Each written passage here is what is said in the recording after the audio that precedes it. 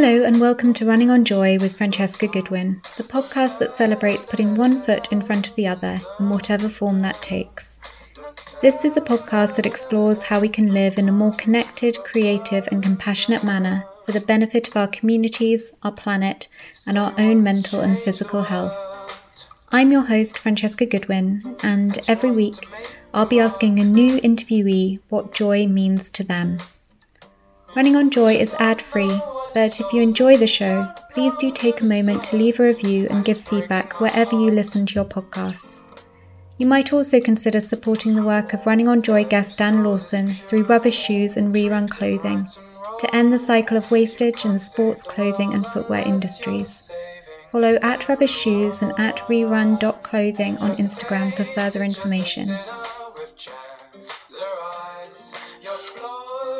Taught how to compromise. You'll enter as a hero, but leave a fool behind. Whoa. Hello everyone, happy Monday. My guest today is a writer, illustrator, adventurer, filmmaker, and the creator of semirad.com. Not so much a website, but a channel for, in their own words, things regular folks can do, adventures for the every person. It's a website for those of us crushing it, kind of. Since a problematic relationship with alcohol led to a stint in rehab at age 23, they have gone on to get a master's degree, cycle across America, author multiple books, create award-winning short films, speak to international audiences, run 52 marathons in a year, and multiple 100-mile ultramarathons. Their editorial work has appeared in Alpinist, Outside, National Geographic Adventure, Bikepacker, Adventure Cyclist, and dozens other publications. And their clients have included La Sportiva, Strava, and Airtex. These are heady accolades. However, it is their wry, self-deprecating humor and relatability that has earned their essays, cartoons, and infograms such a dedicated following. They make you realize how ridiculous life is, not just their life, but everyone's life. Yes, they write and draw about running, but they also write about eggs and dog food and washing dishes. And perhaps all these things are metaphors for more fundamental reflections on life. Or maybe, to quote that essay on the topic, they are in fact just about cooking eggs, and that's enough. Hello, welcome to the podcast, and please do introduce yourself. Yeah, thanks for having me. That was a pretty great introduction. I don't know. My name's Brendan Leonard, and I run a little bit, and I create compulsively in order to not have to get a real job, I guess I would say. Hi, Brendan. So I'm going to start us off by setting a scene for you. Okay, so we're in a diner, just your average American roadside diner. We're both sat at the counter with cups of black coffee. I don't know how you take your coffee, but run with this with me. I've noticed your fully loaded bicycle outside, and I've got 4 questions for you, which you can interpret however you wish. Where are you headed? Where did you start? How many miles do you ride a day? And what do you eat? And you want me to answer those? Boy. I mean, the last time I've done something like that was actually in Norway, I feel like. But I rode across America in 2010. The way you set that up, I was like, this sounds like an Alistair Humphreys way of, like, he would love this line of questioning, as well as setting it in an American diner, because he's obsessed with crappy American diner coffee. Yeah, those are like the 4 questions every single person asks you when they see you on a touring bicycle, and it's like this. I feel like we don't talk to each other when we travel in the U.S. You know, it's like there's just no. We don't have that culture. Maybe in smaller towns, I guess, possibly, but we're always just in a hurry to go to get to the next place. But if you cruise through somebody's town on a touring bicycle, it's like this sort of they realize you're a very harmless weirdo, and like, or they think that, and so people feel very free to come up to you and ask you those 4 questions exactly. And when we did this trip, we bicycled from California to Florida, so Pacific Ocean to Atlantic Ocean. We were riding, I think we averaged 60 miles a day. And then we tried to eat, I think, like 8,000 calories a day. I mean, it wasn't like we were measuring it, but we definitely ate three Snickers bars each and at least three cans of Coca-Cola a day, if not more. There were multiple days where we split three large pizzas, and then I would eat dessert too. It was a very free time in my life to eat whatever I wanted whenever I wanted. Not that the food selection is like unbelievably great as you're cruising around small towns in the U.S., but boy, the volume, you can't beat the volume. So uh, I still dream about those days. It feels like a lifetime ago now. Where do you get your pizza hits from now? We actually have a really good pizza place here that I live in Montana, and we're in a town of 75,000 people in the western part of the state in the mountains. And it's not known for food, but we actually have a very like I would put this pizza place up against anywhere in the world. And it's a guy from New Jersey who moved here, which may have something to do with it. The fact that the pizza is really good, but it's fantastic. It's called Biga, which is the name of like a sourdough starter. But it is I describe it as people who know how to make food but choose to make pizza.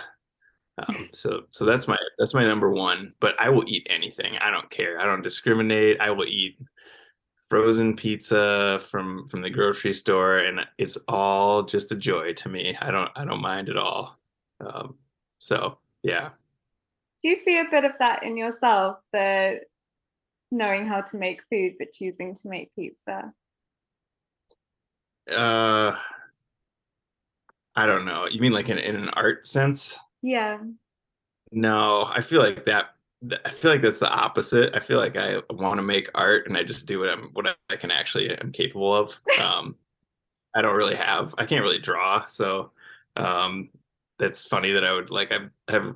I was just at a sort of a conference over the weekend or last week, and they'd asked for like a job title. I just put artist, and I think it's the first time I've written that on anything. I've been like, and then my name tag showed up, and I was like, oh boy, I don't know about this. Am I? But it's. I think I would not be the only sort of artist who says that about themselves. They don't really have confidence in their skills, but they have something to say, which I think is great. I think everybody should do that, and we should all be free to do those things. But yeah, I don't feel like you know, I'm a writer. I've made a living as a writer for a long time, and I really don't know very many big words. And I don't think I probably went through the proper channels to like um, write literary works. But I'm just that kind of writer, I guess. And then the same thing with artists, like being an artist and drawing things. I'm like, I don't really know what I'm doing, but I know I have something to say. And visually, I think it would work visually. So here, I'll do this. And people don't seem to be that offended by my work, that I'm a terrible artist. So or a terrible drawer, I guess. So yeah, I would say the pizza place is more like someone who like went to art school and is like classically trained, but then chooses to make something that's a food for the people, as opposed to like, high end like French cooking or something like that. And I'm the opposite. I didn't go to art school, but I'm just like trying to make art. So yeah. Have they approached you to get on their marketing team yet? That's I don't think they need me. I mean, it'd be fun. Like I would work for free pizza, but yeah, I think they're doing fine. I don't think they're like, hey, we really need some more sales. I think they're crushing pretty hard. I'm talking of kind of the weight of labels really with jobs. I mean, you described yourself as just avoiding having a real job, and it's kind of interesting because you write about real life and the absurdity of real life. So what element of that feels like a fantasy and an avoidance of reality? Oh boy, just the fact that I get up every day and more or less do what I want, to a certain extent. If I do what I want for several months at a time and it doesn't, include work, I'm definitely gonna run out of money. But I can kind of choose what topics to write about, how I write about them, things I draw, film projects I work on. I'm sort of at the point in my career where I can say no to things if I don't feel like it's a good thing, or if it's if it would be something that I don't want to spend my time doing.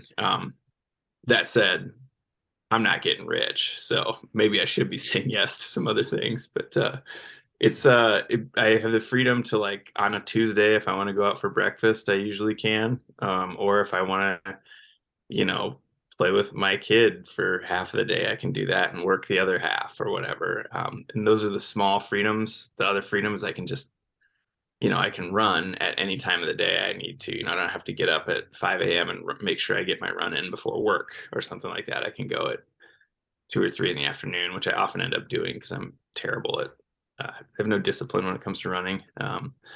But and then the bigger things, like, you just kind of can choose how you want to make work and make what you want to make and who you want to work with to a certain extent. So that's always been the number one thing for me, like freedom, not in the like ugly American sense of freedom, but just on a daily basis, the small things, being able to choose little things like that. Yeah. You mentioned creative freedom there. What are you most curious about in life at the moment? Curious? Oh boy. Um, yeah, that's interesting. This is a very specific thing, but this came up at dinner the other night about with some friends, that this idea of things that we've lost in the wilderness, accidentally, accidentally. And I kind of want to collect, sort of crowdsource some stories from people, like, what's something you'll never find, like, in the days of carrying a digital camera, because we didn't have cameras on our phones, I actually dropped one off a rock climb, that I think I was 250 or 300 feet up this climb, and just accidentally unclipped it from my harness, and it just fell, and we never found it. So it's out there somewhere. And I have a couple little things like that. I'm like totally not, I don't litter. I like leave no trace. I don't, I take everything with me. Um, but I think that we've all made a couple mistakes in our lives where we're like, oh yeah, a friend was like, oh yeah, I have a pack raft that I don't know where it went. Like, it just shot down the river, and we never were able to catch up to it. And I think people probably have some stories about that, but that's probably not the like deep intellectual answer you're looking for. But that's what I'm curious about this week anyway. No, I wasn't looking for a deep answer. I was just thinking about things that I've lost in the wilderness, and on, like, completely the polar opposite of a massive pack craft, I lost a raisin. It was a very important raisin though. I was using it because the top had come off of my hydration flask in the middle of a race, and I was like, oh my goodness, all the water's going to go out, like, how am I going to survive? So I thought this through and thought, right, what can I do? I'm going to stuff a raisin in this hydro flask. I lost the raisin, and it was a bit of a meltdown moment, to be honest. This raisin getting lost in the wilderness. Would you just like pull it out and squirt water in your mouth and then stick it back in? Or It was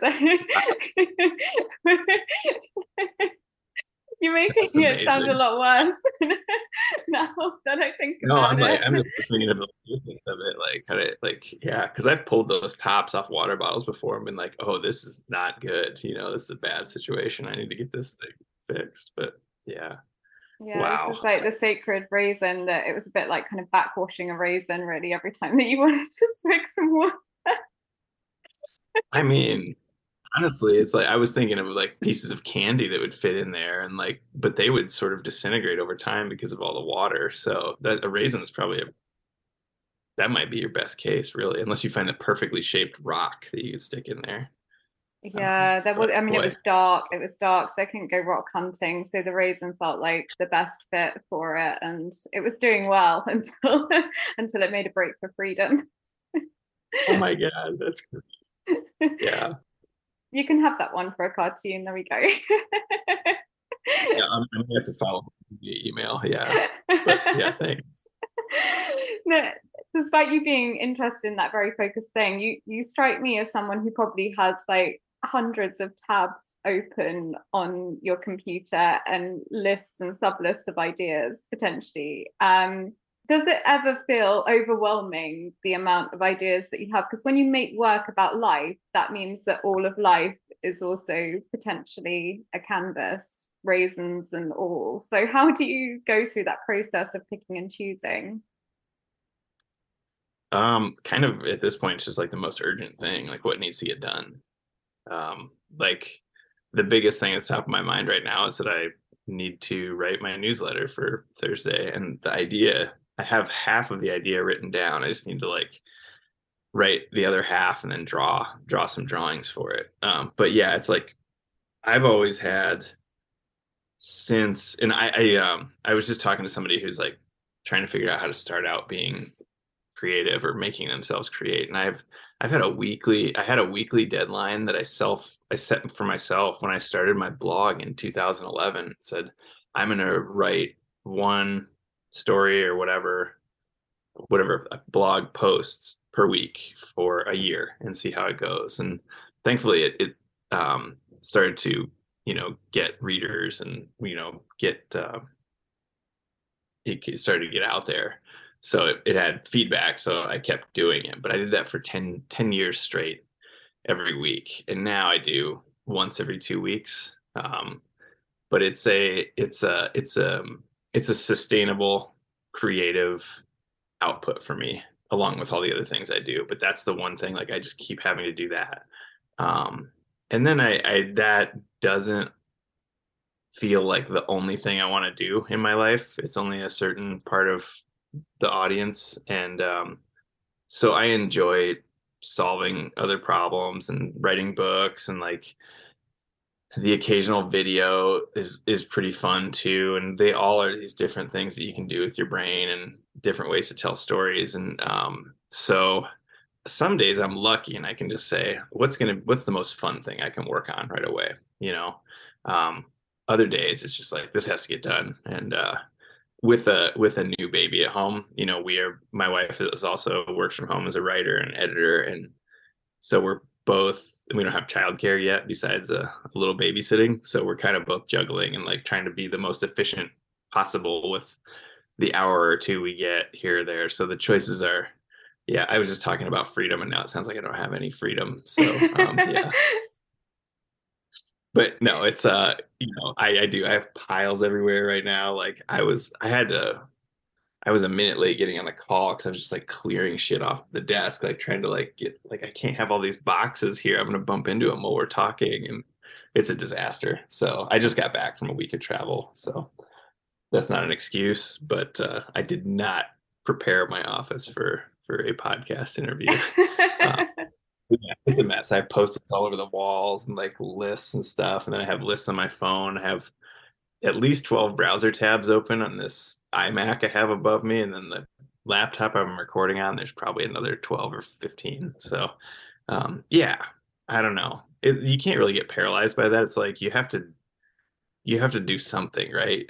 Um, and when you're not doing work, it's like people, I think we can really think to ourselves like, well, I'm sending emails, I'm doing meetings, that's doing the work. Like it doesn't produce if it doesn't produce the thing at the end of the day, it's not really doing the work. So trying to figure out that discipline to be like, you got to make the thing. You have to make the thing or work on making the thing every day. That's what I do. And you just keep making a little progress, kick the ball forward just a little bit, whatever it is. But we know when we're just like scrolling through Twitter or whatever, or just like watching YouTube videos, and like just because I'm sitting in front of my laptop does not mean I'm working, nowadays. Um, so yeah, it's choosing is like part of it's just the urgency of something needing to get done or having a deadline. I'm completely disorganized, but I do not miss deadlines. Um, as a personal rule. So that's the only organization system I have. It's like, oh, that's due. Holy shit, I got to do that. Um, that's it. That's the only thing. I love it that your approach to deadlines is the holy shit approach.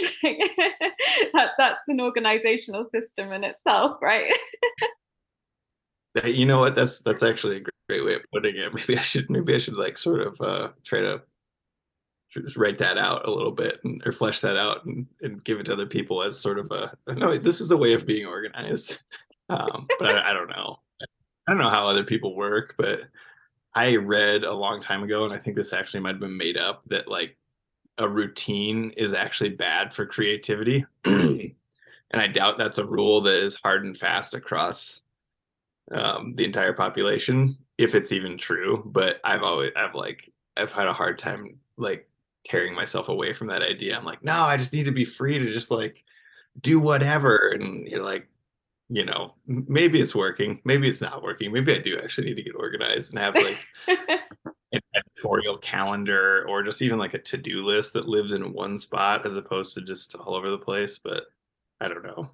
The work is getting done, so maybe it works for now.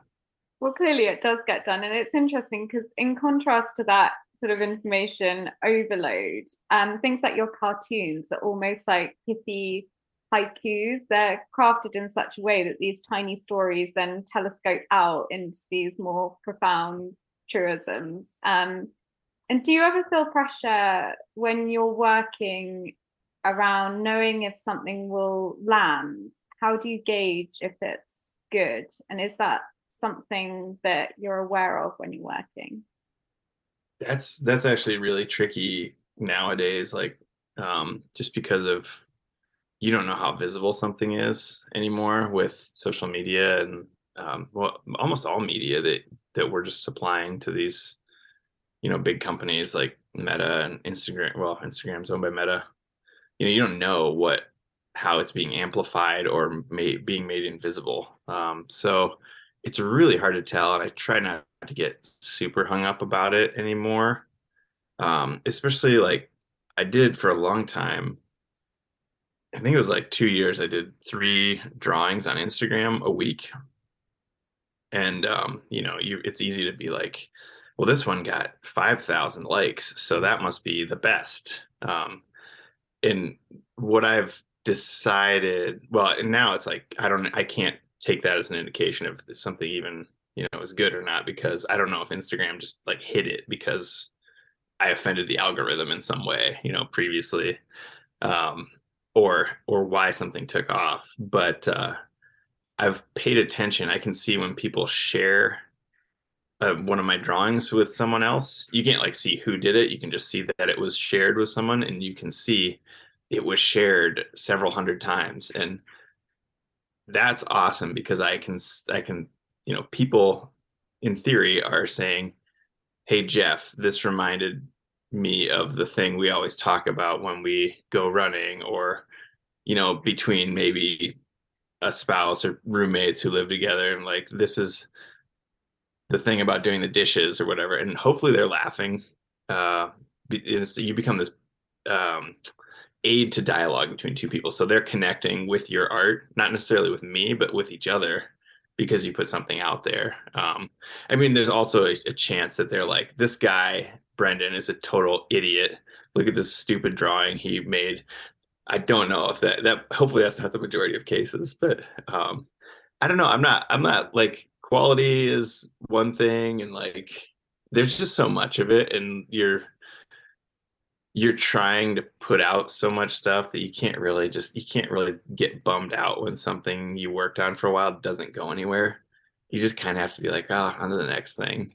Um, my main goal is to just not make people mad. I think there's just so much stuff out there where we are like trafficking in anger, where or fear, where it's like, oh, if I put this out, it'll get clicks and people will argue in the comments and that'll get even more engagement. I'm like, oh man, that just feels gross to me. Like I can't make a living doing that. It's like joy does not spread nearly as quickly as fear and anger, which kind of sucks, but like I'm not going to produce that. Like I just don't want the worst thing that could happen for me is I put something out there and somebody says, as a blank person, this offended me and hurt my feelings. I'd be like, oh man, I didn't, that's not what I want my art to do. I don't want it to be the worst part of somebody's day. I don't want them to be like at the office, pull out their phone, see something I drew and it makes them feel bad. Like that's a terrible way to make a living. I might as well quit. Whereas if somebody, or whereas, I'm sorry, I mean, alternatively, if somebody picks up their phone and says, "Oh my gosh, this totally reminds me of my friend Jen. I have to send this to her right now. It's so funny." That's ideal to me. That's a way to spread joy and just make people's lives a little better. Actually, ideally, they would like do that, and then they'd be like, "How can I send this guy $1,000 for making my day?"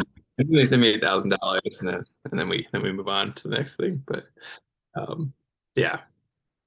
$1,000 a share. You're gonna get rich quick. I mean, like 2,000, whatever you got is fine. I'm like, that's cool. Whatever you feel it's worth. Yeah. So Buy me a coffee or $2,000. Like there's no other options. Those are the only two available.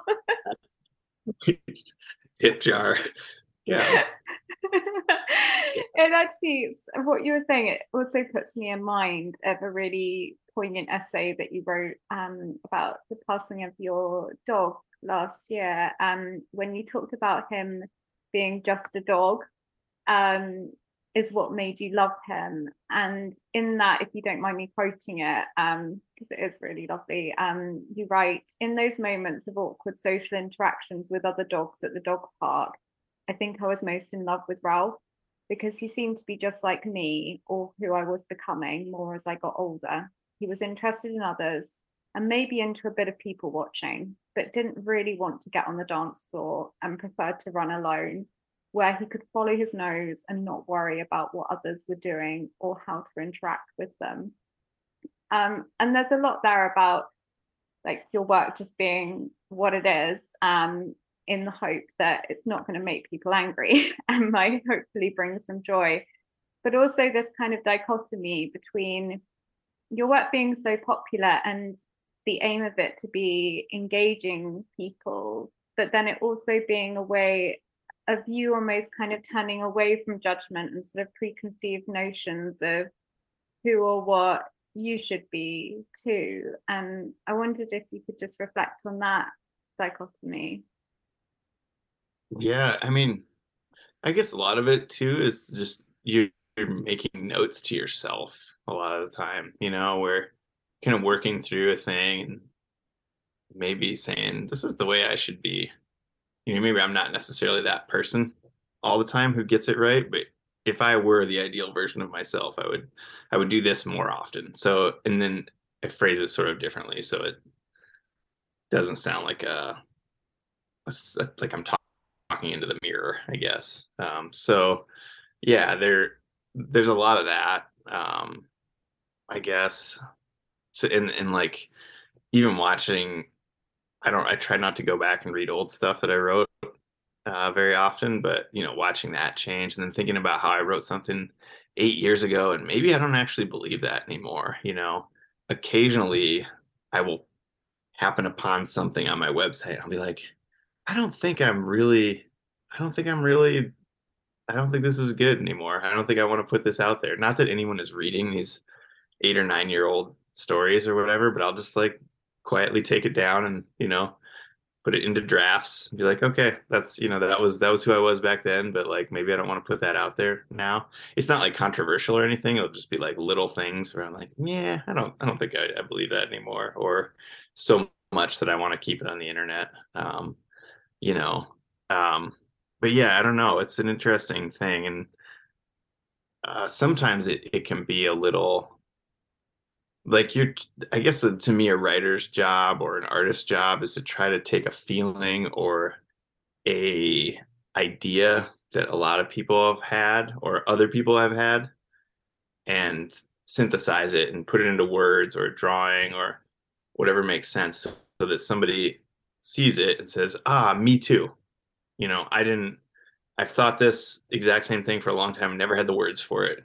That's doing your job.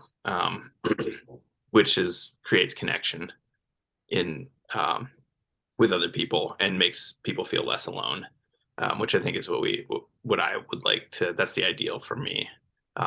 So the things where you can make a great living, being judgmental of other people and like just telling people how to think, obviously, and like being snarky and clever about it and in a way that alienates half the people on earth, but the other half who are angry in the same way you're angry, are really big fans of your work. But as that was previously stated, that's like, I just think that would feel really empty. And people are getting rich doing it. And I think about it, I'm like, man, what do you tell your kids? Like, what do your kids think you do for a living all day? And you're like, well, dad's an asshole. I mean,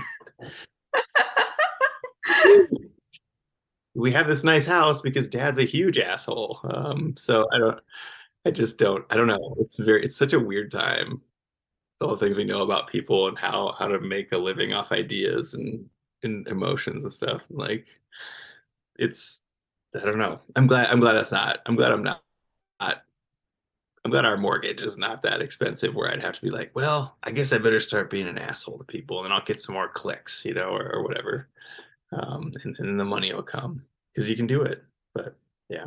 It's interesting what you said about kind of your work sort of being notes to self, because we also connected through another book, So Many Olympic Exertions, which it's kind of a collection of notes to the self on how to live, or rather why to live. And I wonder, has humor and creativity, have they been a way of you sort of managing episodes of personal turmoil in your life? Or in other words, kind of have they been those notes to self for you? Yeah, for sure. I think like the one I've been working on this book idea since, geez, like the mid 2000s, and like tried to get it published starting in 2009, and nobody wanted it. And then eventually I got enough of an audience that somebody was interested, and it got published in 2016. Yeah. But it was about addiction and recovery and then rock climbing after that. And I thought that was the only that was like this is the one story I have that I think could help people. And I don't even know if I broke even on the book, like as far as like spending my own money to tour with it and like try to get it out there and how many books it sold. But I do get the most emotional paychecks from that book. Like people will still write, it's been 7 years since it came out, and I'll still get a couple emails every few months or a year, where people say, hey, I'm going through this right now and this is really helpful. Or even something completely unrelated that's not substance abuse, like cancer or something like that, which is amazing. And yeah, I think that's a way of processing it, but also that's like, not to sound opportunistic, or I don't know what the right word for it is, but like when you're going through some shit, that's when you have the biggest feelings and the most access to those feelings. I think largely our lives with being able to be distracted 24/7, we don't necessarily feel a lot on a daily basis, myself included. I think it's like not a great way to live. But when you are actually feeling something, you have something to write about, as opposed to like, check out all these memes I saw today, or you know I I answered 38 emails today, or whatever it is, which I think probably some of the only times, the largest chunk of time that I spend away from devices is when I'm running. um Yesterday went on like a 2-hour trail run and took my phone out of my vest pocket several times to take photos of wildflowers, but never engaged with it otherwise. Was not like, oh, okay, well, I have it out to take a photo, I better check my email or see if anybody texted me. If something really goes wrong, my wife will call me and it'll vibrate enough that I'll actually feel it. But other than that, I don't feel it's in my vest. I don't feel the text messages or whatever's coming through. But And a lot of times I'm in a place where I can't even get notifications, which is amazing. But that's like, it's crazy to think like 15 years ago, that was the norm for me, like non-distraction and feeling everything. And sometimes I'm like, am I getting older and I just don't have as many visceral emotional experiences? Or am I just distracted all the damn time with all this crap? Who knows? It's interesting because that is it's a vulnerable book. And vulnerability is also at the heart of what true clowning is about. When we're at our most vulnerable is also where the laughter is. Is there a sense in which using humor is a way of clowning for you, kind of in its truest sense? Oh, yeah, I mean, yeah, I come from a long line of Irish people who are, I think, the masters of dark humor. Not my family, but like the Irish people in general, and Irish writers in particular. And I'm not that good at it, but like we, my mom's like 91% Irish or 94, I forget. So they were walking around telling everybody they were 100% Irish, and then somebody took the DNA test and found out there was a little English blood in there somewhere. So they're all doing okay. But like literally, my mom, my uncle, my aunt, me, I think that was all that was in the room. Maybe one, yeah. We're in the room with my grandmother on her deathbed. She's literally dying. Like we're literally watching her die. I'm like holding her hand as the heartbeat is like slowing down and she's dying. And we're like that whole day we were in there for hours, and there was just jokes, and like my aunt just kept making up these like stupid songs, like just ridiculous, like funny lyrics and singing them to her mother who was dying. And I'm like, well, this is, I was like, I mean, yeah, I was like kind of appalled. But then I was like, this is very on brand, really. Like this is what we kind of do. And I hope people are having fun when this is happening to me, but I don't know. Like what else do we really have, right? It's like anger, or we could laugh our way through it. And yeah, another. I have not read this book yet. This is one of my wife and I favorite authors. His name's Brian Doyle, and he's a American of Irish descent who died a few years ago of brain cancer. But he's the master of like gratitude with humor, but also feeling. And he has a book in which it takes place on a boat, and the ship's like sort of, I don't know what it's called, motto or whatever, but it's laugh or quit. And like, man, that should be our family crest. Like, that should be our family laugh or quit. Because those are the choices we have, I feel like. Um, but yeah. How did you find so many Olympic exertions? Do you remember? um I don't actually. I think it was, I don't remember how I found it. It was one of those books that just came to me, and then then I thought, oh, that looks good, and decided to read it. And then I mentioned it to Peter and said, like, have you read this book? Because you'd really like it. And he said, my friend Brenda gave it to me. And then it led me to you. If I already knew your work, but it led me to interview you. Yeah, I handed him that book in 2020 on our writing workshop. And I think I let him read my copy that I was still in the middle of reading. Or maybe I just gave it to him. But I think he might have bought it on his own. I don't know. Maybe I did send it to him. What a wonderful book, though. Like, just a book, the construction of which is like so unique to me. Like, that was, I mean, it's fiction, right? But it's like the narrator's name is like almost exactly the same as the author's name, right? And clearly the author tried to do a PhD and maybe didn't get it done as well. But oh, what a wonderful book. I think it's funny that you read it, because I think it's probably, I would guess it's only sold like 5,000 copies. I don't think it's gone that far, but it's wonderful. No, it's got a really special place in my heart. I think it's just one of those things that everyone needs to read because no matter whether you have any interest in movement, running, anything, it's just about life. Yeah, and it's just a way of like taking all these little stories and like not like presenting the dots, but not necessarily connecting them for people. Not saying, and this is what this means. Like so much of that sort of writing we can see nowadays, but it's like just throw all this stuff on the plate. Here you go. Take away from it what you will. Masterful book, I Yeah, think. there's no big reveal, there's no punchline to it, and I really like that. Yeah, yeah. Do you think you found your why to live? Um, Jeez. Yeah, I don't know. I'd like not to be like super fatalistic about it, but I feel like I'm like, yeah, we should just like be here to help each other, make each other have as much fun as possible as we can, through whatever times we're having.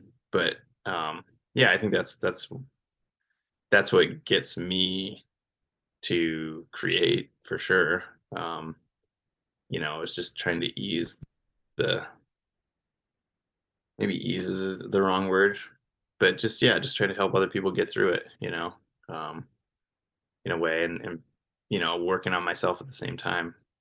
I guess that's a very sloppy answer, um, but yeah, I don't know. I think it probably changes every year or so. Um, 2 years ago we didn't have a baby, so it was like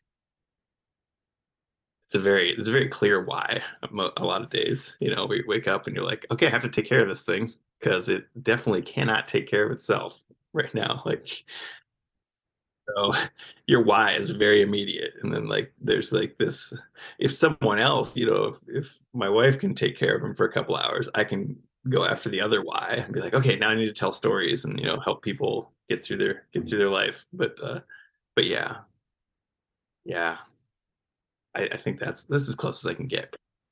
Yeah, and I ask it because like there's no, like we were saying, there's no punchline with the book. So often I think people are kind of looking for that fundamental sort of like, what's the meaning of life for me, or how do I define myself right now? And like what I'm Mhm. hearing is you're kind of saying it's an evolving process that changes as we get older as well. Like having a kid that can't look after itself, that's a big change in like your why. Absolutely. Yeah, yeah, I don't know. I always think like the meaning of life is finding the meaning of life, and we probably won't know until very late, Um, and if you think you know the meaning of life when you're young, you're probably full of shit, or just arrogant, you know. I'm so skeptical of people who are very, very sure of themselves. It's like, oh, okay, sure. Wonder what you'll think next year, and I think lots of probably very bad things have happened to us as a civilization because of people who are very sure of themselves. So on a micro level, maybe we should all question more and be less sure of ourselves on a daily basis. I'm like that's like I'm the one thing I'm trying to work on is like ask more questions instead of trying to say things all the time. And there was a great review. So do the Right Thing, Spike Lee's movie Do the Right Thing is probably 100% my favorite movie ever. And Roger Ebert wrote a review of it at the time it came out. And he said, at the end of this movie, Spike Lee doesn't give you the answers. He invites you to ask more. He gives you the questions. And I think that's such a great way for a piece of art to exist in the world. We are like 90%, maybe not 90%, but the majority of things that we see that are successful are like very clear ending, very clear message. Good guys versus bad guys. Okay, the good guys won. Great. That's very relaxing because at the end of the movie, you're like, yeah, that was good. I shut that off and I can go to sleep. But the real movies I like to watch are the ones where you're talking about it afterwards with the person you watched it with, maybe the next day, maybe a week, 2 weeks later, you're still thinking about it. Like, what did you think about that scene where they did that thing? What do you think that was supposed to, where you're still going over it? And Do the Right Thing is like such a complicated movie that I'm still always thinking about that. Like every choice he made, like what is this character supposed to mean? Every single character in that movie is flawed in some way where you don't like any of them. Like you kind of want to root for the main character, but he's kind of not that great of a person either. So I think that's a really interesting way to live and make art, you know. There's a how do how do British people feel about Ted Lasso? There's a scene in the first season where he's playing darts with Rupert, and he's like, there's this great monologue about judging people less and being curious more, you know. And I'm like, we should all be doing this, right? And like that's how you get to know people, as opposed to saying, well, that person's just X, you know, that person is just a person who's on this side of the political spectrum. I have no use for them, or they believe this, so obviously, you know, whatever. And we do that to ourselves a lot of times with like the things we put out there. But I think it's all good for us to be more curious, and I think that's probably the thing I need to work on the most. That I'm trying to work on more is being curious as opposed to trying to trying to say what I think, which is exhausting, and a lot of times you're wrong. So um, Yeah, I spoke yeah, to Canyon, and I think you're friends with Forrest, aren't you? The Woodwards, and yeah. I spoke to them about rural runners, and that's very much about like with Canyon's campaign start with asking people questions, rather than providing them with a set of answers. And I learned so much through our conversation about precisely that. He is he is like just disarming in such a like incredible way, you know, where it almost seems like this innate thing that he just exists that way. It's like not he's trying to do it, you know, like I mean, this kid like graduated from Harvard, you know, and he's like walking around rural Maine. Like there's so many, you know, like our ideas of people who went to like one of the most prestigious universities in America are like, oh, they would totally look down their nose at rural people. But Kane is a rural person, you know, and he's just he does not present like this egghead, brainy scholar. You know, he presents as this kind of like very accessible, a little bit goofy, just guy who's just running around in the woods, you know. And I have run around the woods with him, and he is very goofy while he runs around in the woods.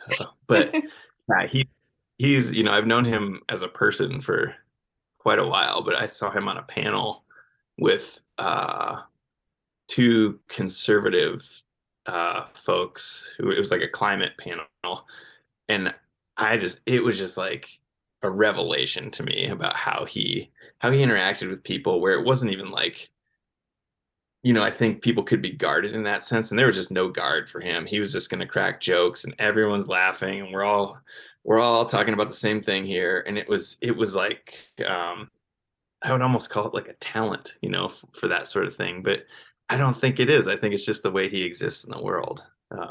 Maybe he would have a different answer for that, but yeah, just incredible work they're doing. And so it gives me like hope for the future, because where we're at right now in the US, it seems like, and you know, a lot of other countries, it's just like old white people who don't want to work together and just want to be enemies. And like this is probably not a good sustainable way forward. But if people like Canyon, younger people are acting that way, I think maybe we have some hope, you know. Absolutely, and those are people that are open to hearing things and actually listening to them, and asking questions rather than providing answers. And it's interesting you said about running around the woods with Canyon, because I know that he uses movement as a way of showing up for himself and then showing up for others. And I'm interested just to pivot us back to your kind of relationship with movement. I know that's kind of been a big part of you exploring those kind of why questions as well.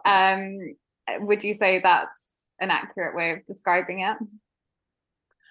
Yeah, I guess when I started my writing career, when I started my writing career, I actually had to have I had an assignment for a class in grad school that I had to get published in a magazine, and I was like, magazines, and I was only familiar really with the magazines you would see, the big glossy like national magazines. I'm like, how am I going to get published in Rolling Stone or Time magazine?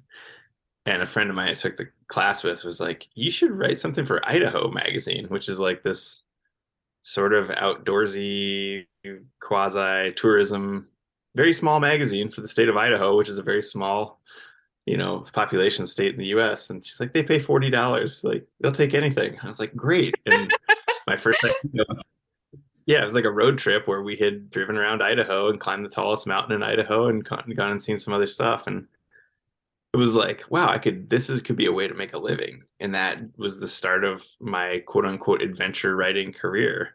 It was only $40, and like you got to write a lot of $40 articles to make a living. But I realized that I could go do interesting things, think about them, and write about them as a way to make money. And it took me like 8, 9 years of that to be able to do it like full time. But it was like, this is the stuff I would be doing on the weekends anyway, because I love being outside and climbing mountains and, backpacking and doing all that stuff.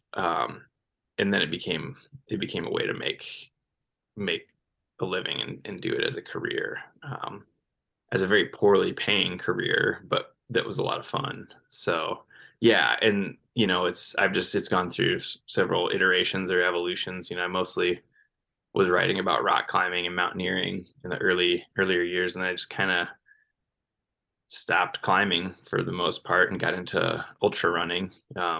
So for the last, gosh, like 6 or 7 years, I've been doing that. And that seems to be the proper audience for my age group, I guess. Like, I'm in my mid 40s now, and when I started I was in my late 30s, and I think that's the actual age of people who are interested in learning about that stuff or talking about it. Whereas rock climbing, I feel like, is mostly a younger crowd. So I don't know what's left. If I stop moving in the outdoors, I don't know what I'm going to write about, but we'll see. Yes. When you got into running, I mean, you went straight into ultra running. What is that importance to you of doing hard things? And I kind of put hard things in sort of air quotes, really, because I think there's lots of hard things in life, and running is Oh, yeah. perhaps one of them. Yeah. Well, I think a lot of people in that space do hard things very hard. And I kind of just am out there just kind of wandering around. I'm not monitoring my heart rate. I don't know what tempo runs are. I don't know what recovery. I don't like sometimes people use lingo and I'm like, I should maybe look that up. But I'm like, nah, I don't think I want to. I don't like a lot of people will, be like, yeah, I need to get in a workout. And I'll be like, I don't really work out. I just like go jog around and think about stuff, and that's kind of, and like I'm conscious of how much time it takes me, but I'm not like, and sometimes I try hard and I'm like, maybe I'll try to break my little personal Strava record for this trail or try to run a fast 5K or something, but it's always random. It's always like I'm already out there and I'm like, I feel good today. I think I'm gonna just charge pretty hard, but there's no sort of like training goals besides like a certain amount of mileage per week, that's just me wanting to be able to eat more food. So I have to run so many miles per week. But yeah, it was. I think I was always curious about people who had run ultra marathons, and like, because it seems like this sort of completely ridiculous thing and like very unattainable, and like they must be superheroes, but they're not, right? Like, you go to the starting line of an ultra marathon, you're like, okay, these people have jobs and families and whatever, and they're normal people. How the hell can they run 100 miles? So it's very accessible. You're like, well, maybe I could too. I don't know. We'll see. And the first ultra I signed up for was a 50K, and it wasn't super steep or hilly, but I thought, okay, I can, I've gotten through a marathon once before in my life, and that took however many, maybe that took me like 5 hours or whatever. The cutoff for the race was like 12 hours or something. And I thought, geez, I could walk this. I could walk a lot of it if I get shin splints or like, everything swells up, I could probably walk the rest of it and get to the finish line. And I had already had days in the mountains where I was carrying a heavy backpack full of climbing gear for 14 hours. So like that was 14 hours of movement, right? I could probably do an ultra marathon. So I think coming at it from that sort of perspective, as opposed to like someone who's run a bunch of marathons and is like, oh, I run, 8.5 minute miles for 26 miles. I got to carry that over into an ultra marathon. I need to run this whole thing. It was like, oh, I can just go wander around and like finish. It sounds like they got free snacks. I think I'll just, walk around, eat cookies, run some of it, and maybe I'll finish. And from there, you just find the longer distances and to get excited about in different races and stuff like that. And it's a became this way of like writing about it, and then also it just became my way of getting away, as we talked about before, and quote unquote clearing my head, getting away from devices and email and all that stuff. So, What's then the importance of finishing it to you? What's the importance of finish lines? um, yeah, I was just, I just did this race last 2 Saturdays ago, and I ended up hiking with Chrissy Mel, who's an American ultra runner who she won the first UTMB 20 years ago. And I should make it clear that she was not racing this race. She was out just having a good time. But I was able to keep about finishing and stuff like that. And I mentioned that, I still haven't DNF'd a race. But I was like, well, I think it's easier when you're just like slow like me and you don't really. I imagine if you're a professional athlete and you're like, I have these 5 races this year, these 4 races. If you start out one of them and you're like, wow, this is not going very well. I'm gonna finish way too far back in the pack, and I should just save myself for my next race. So maybe I'll quit here. Because I think that happens to a lot of higher higher end athletes where they would be running a 100-mile race and they get to mile 50 and it's just not going very well, and they're like, why keep dragging this out? Which makes a lot of sense if that's how you make your living. And she said that when she started, that wasn't a thing. Like finishing was a thing. She's like, it just didn't occur to us, I don't think, and it became a thing later. And she had some more stuff to say about it, and would not do a good job paraphrasing her, but it was interesting to hear her say, in the 20 some years she's been doing these races, that became a thing later. And I wonder if it was like, as you were able to make a living at it, you could do more of these big name races. But yeah, I want to get it done so I can, not have to go back and like, I don't want to wonder what would have happened and be like, geez, now I got to go do that race again because I had to bail mile 20. That said, I've not had like any big injuries. I haven't had like incredible gastrointestinal distress. I haven't had reasons to quit besides this sucks and I'm not having fun, which is that's what it is. That's what I signed up for. So I've had like extremely bad blisters in one race that I did quote unquote with Canyon. I mean, it was the same 100. But he was very far ahead of me. But it was like that was the closest I've ever been to quitting. But I still wasn't going to. It was just like, God, I don't want to have to come back and do this one again. I hate this shit. Like, let's just finish. So I don't know. It's probably unhealthy, but I don't know. I got a streak going now, so I might as well keep at it, I guess. I get my money's worth. Yeah. You make that point though, also most obviously in the title of your book, I Hate Running, and you can too, that most of running is really tedious. Much of it is really painful, and then only a tiny little bit of it is really fun. So why do you still do the thing that you hate, and why do you think others should? I mean, how much of life is actually fun, really? I had a Like, feeling you were gonna say that.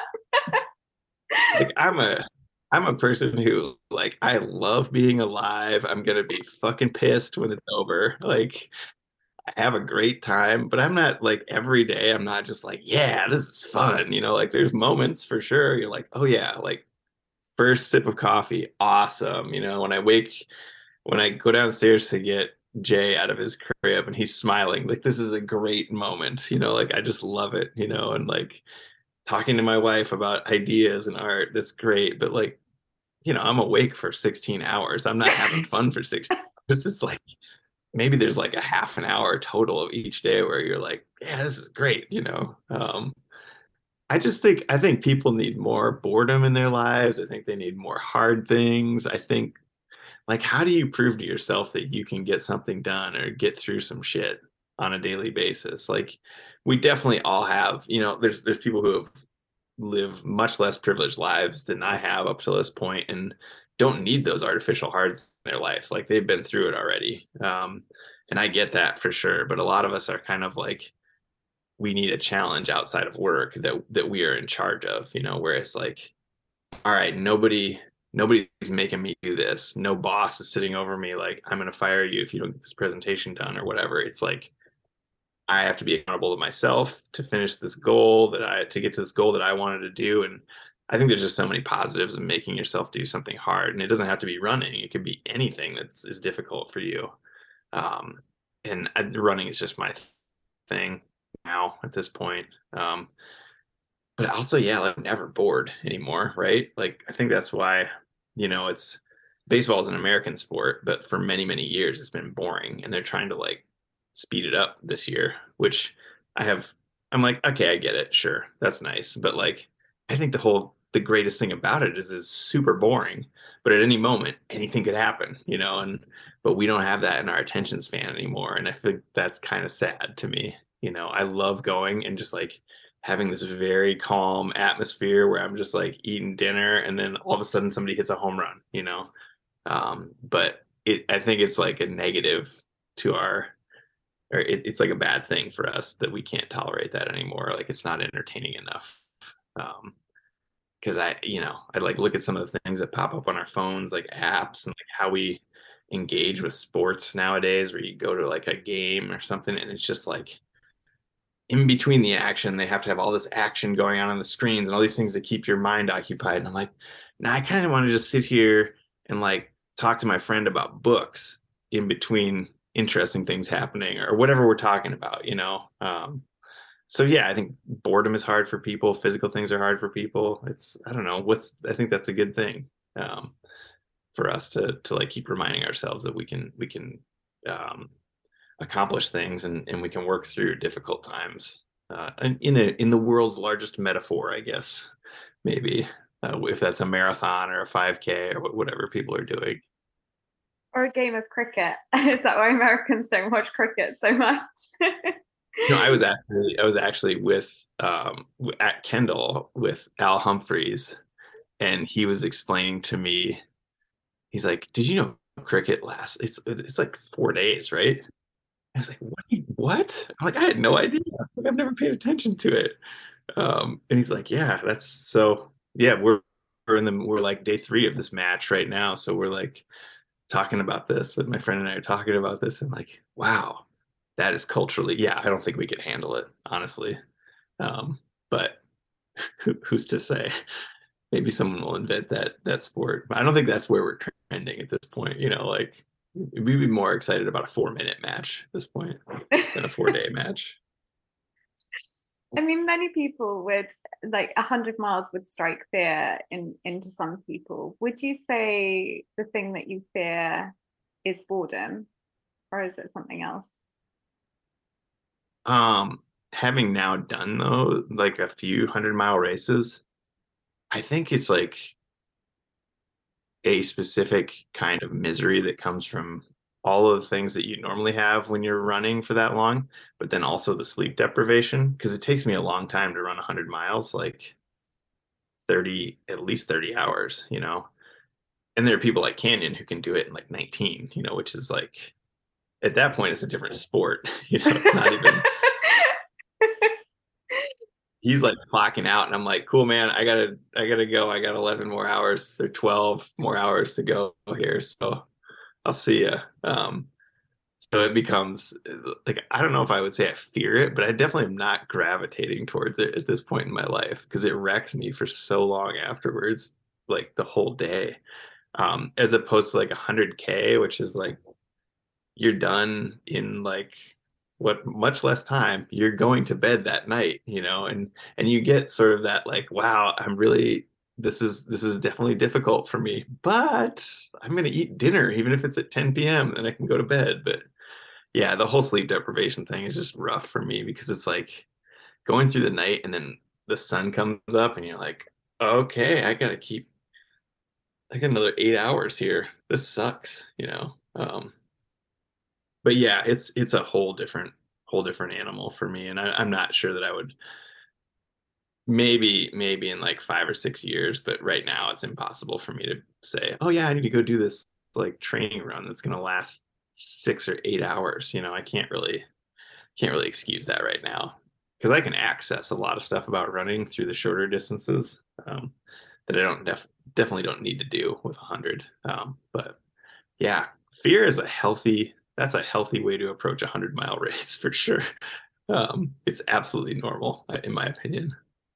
Something else that involves a lot of sleep deprivation is becoming a new dad.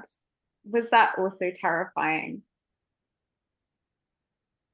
Yeah, I mean, I was 43 and a half when Jay was born. And um, I think when we talked about it, we were kind of like, up until a few years ago, we were just kind of like, yeah, I don't think we're interested in having kids for whatever reasons. And then Hillary kind of came around to it and was like, gosh, I don't know. Maybe we should do this. And the more I thought about it, fear was really the only reason that I wasn't doing it. No matter what I said otherwise, it was just like, no, it's because I'm scared. And so I was like, yeah, if you think that's a good idea, we should try. And we did. And once we found out she was pregnant, I started interviewing other friends of mine who were dads, like for an hour at a time on a video call with the hopes of turning into a book someday. And I've done 40 of these so far. And before he was born, every single one of these conversations made me feel better every time I did it because it was like this, all the parenting books are like sort of a lot of written from the point of view of an expert to tell you how to do it and like what's the right choice and everything. And I got so much more out of just talking to these people who were like not experts who had survived it. 'Cause no one is an expert at it, for the most part. And it was just kind of like, yeah, this was awful. And then we did this and this worked. This didn't work for us. This might work for you. Sharing those things. And, that was incredible. It was like the sort of wisdom of standing around with people at a barbecue or a soccer game and just being like, well, yeah, here's what we tried, which is the way a lot of us get information as opposed to being, told by an expert on what the best thing is to do, which I think causes a lot of anxiety. But when you're talking to your shithead high school buddy that you did all this stupid stuff with, who you don't think should be allowed to drive a car, let alone, reproduce. And they're like, yeah, the kids are 8 now. And yeah, they were, whatever. We went through all these trials and tribulations and it's working out. And you're like, okay, well, if he can do it, maybe I'll be okay. So, and I also wanted to like, when you talk to dads specifically who are in a heterosexual relationship and they say, I love being a dad, you have no idea how involved they are. Like, do they travel 50 weeks a year and just show up on Saturdays and make pancakes? And that's what being a dad, you don't know, like, have they ever changed a diaper? You don't know that stuff. So I wanted to get into that with some of my friends and be like, okay, so how many diapers did you change? And, as an indication of how present you were and like what system did you work out for getting up in the middle of the night and all that stuff. So it was incredibly interesting and I hope to do something with it down the road here for sure. But it helped me a lot. And fear is like not a great reason to not do something, I don't think. Obviously to a certain extent, and it's not applicable to every situation, but yeah, that was what it came down to for us or for me personally. I guess it comes back to what we said with Rolf, and also kind of gets to the heart of your communication of why you can run, and you sort of being the everyman who runs, and the importance of communicating that to everyone else, that actually you're okay, you're doing it okay, and there's no kind of quick fix or right answer to this weird thing that life is. Yeah. Yeah.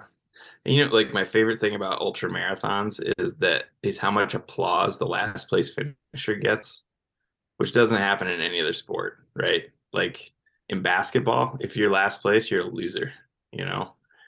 If you finish last place in an ultra marathon, for some reason people are really happy for you. And I think that's like the greatest thing, because it's like, oh yeah, you get a participation trophy, but you just did something like basically superhuman, according, relative to the rest of the population. You got last place, but wow, you just ran, 50K or 50 miles or whatever and like survived that stuff. So such an appropriate response.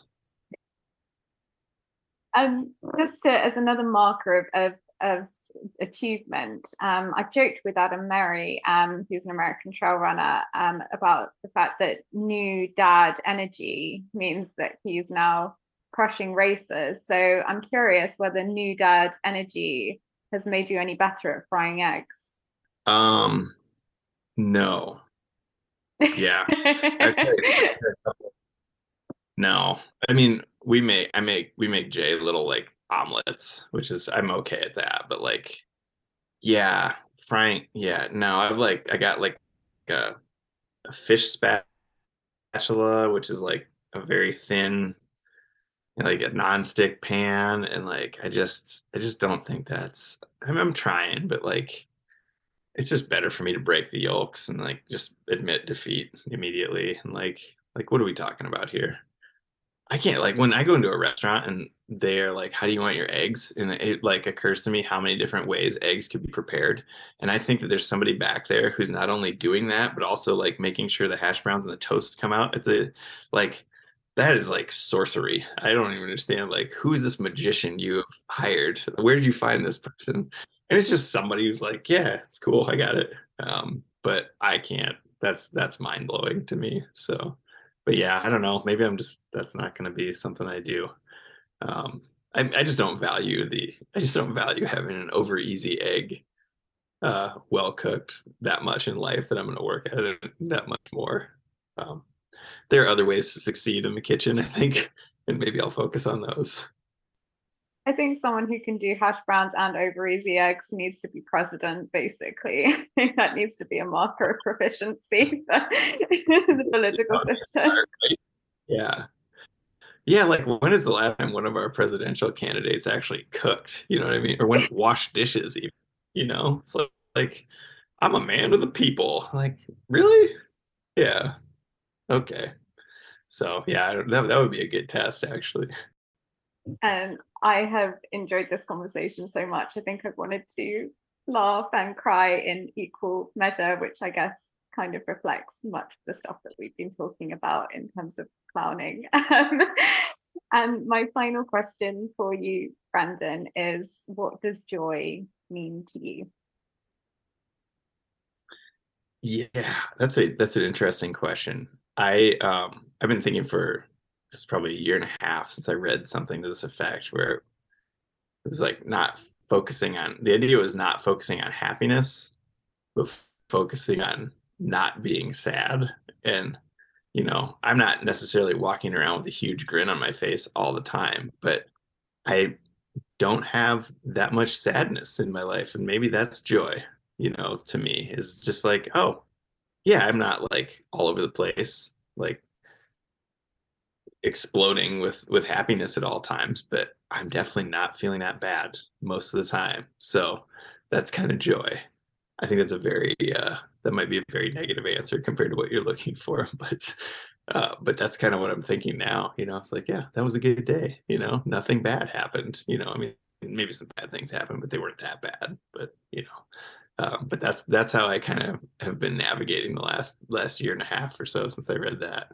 I think it's pretty healthy instead of the idea of there's a quote that my wife and I, it's her favorite movie, 20th Century Women, and in it, Annette Bening's character, she's playing a single mom who's in her 50s, I think, at the time of the film, but her son says something to the effect of, "Mom, are you happy, or do you think you're happy?" And she says, "I think asking yourself if you're happy is just a great way to be depressed." And I think about that all the time. Like, am I happy? Like, maybe don't focus on that, you know? So yeah, it's more of a lack of sadness that's useful to me at this point.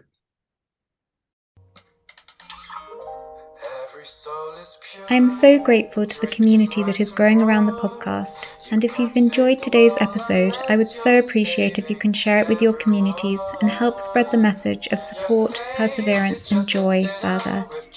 If you have any feedback or suggestions for future guests, you can find me on Instagram at running_on_joy. I'd love to hear from you. Thanks for listening, and I'll see you next time for Running on Joy.